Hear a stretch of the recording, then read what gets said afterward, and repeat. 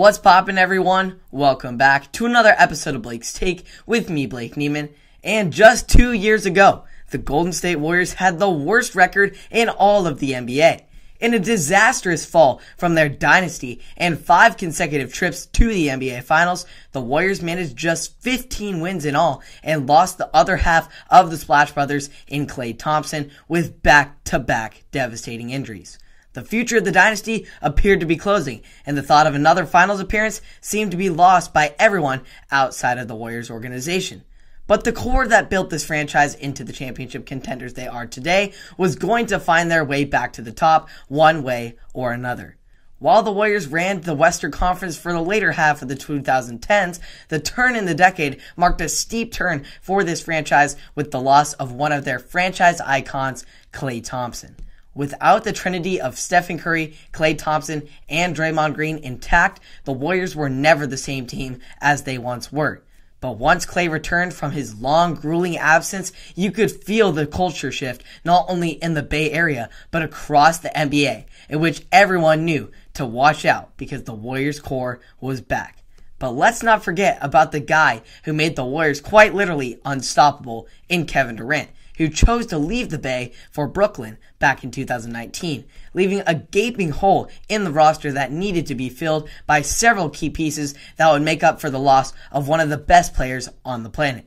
Well, miraculously, the front office was able to do just that in a matter of 2 years, acquiring D'Angelo Russell in a sign and trade deal that would eventually pay off with the acquirement of Andrew Wiggins, who they would turn into an all-star starter along with a draft pick which they used on Jonathan Kuminga, who has shown a lot of promise for being just a 19-year-old rookie.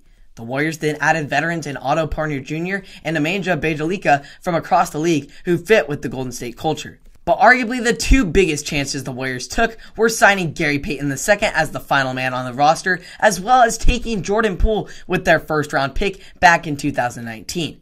As we have seen, both of those moves have paid great dividends as Jordan Poole has developed into what many would refer as the third Splash Brother with his smooth stroke and crafty handles. Payton has become a huge spark off the bench with his athleticism and defensive skills that reflect that of his father.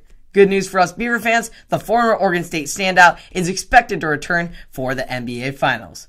These additions really helped sustain the success of the Warriors throughout the season when members of the core trio were missing, from Klay Thompson being absent for the early part of this season and the two prior, to losing Draymond Green to a back injury to start the 2022 year, and then losing Curry on the home stretch of the regular season with a sprained foot.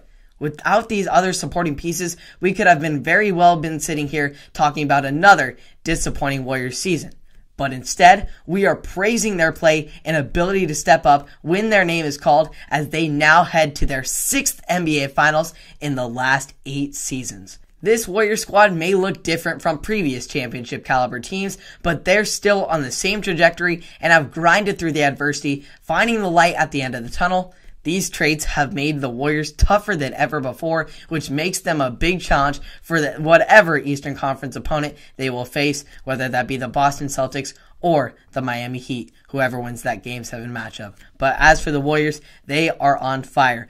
Getting a 3-0 lead over the Mavs and then closing it out in Game 5 on their home court in Chase Center, their first ever Western Conference Finals win in Chase Center. So the people of the Bay, Dub Nation, is fired up with all this trio back. It's a new look Warriors, and the fact that they've just been able to rise back to the top after having that disastrous 15-win season 2 years ago is quite miraculous. And the comeback of Klay Thompson, that story has just been remarkable for anyone across the league, any fan in general. It sure would be amazing if they could cap off this season with the championship, but it's not going to be an easy road, as both the Miami Heat and Boston Celtics are solid teams. We'll see who wins that Game 7 matchup. That's going to be a battle down to the wire. Both of those teams have incredible characteristics. Jimmy Butler has been the best player in this postseason, and Jason Tatum has been an all-time performer this postseason as well. So whoever wins that will pose definitely a big threat to the Warriors, but the Warriors are going to be right there with them. So you can keep up on all the NBA playoffs action here on Blake's Take on Apple Podcasts, Spotify, and or YouTube. Subscribe and like for more, and I will see you all in the next one. Have a great day.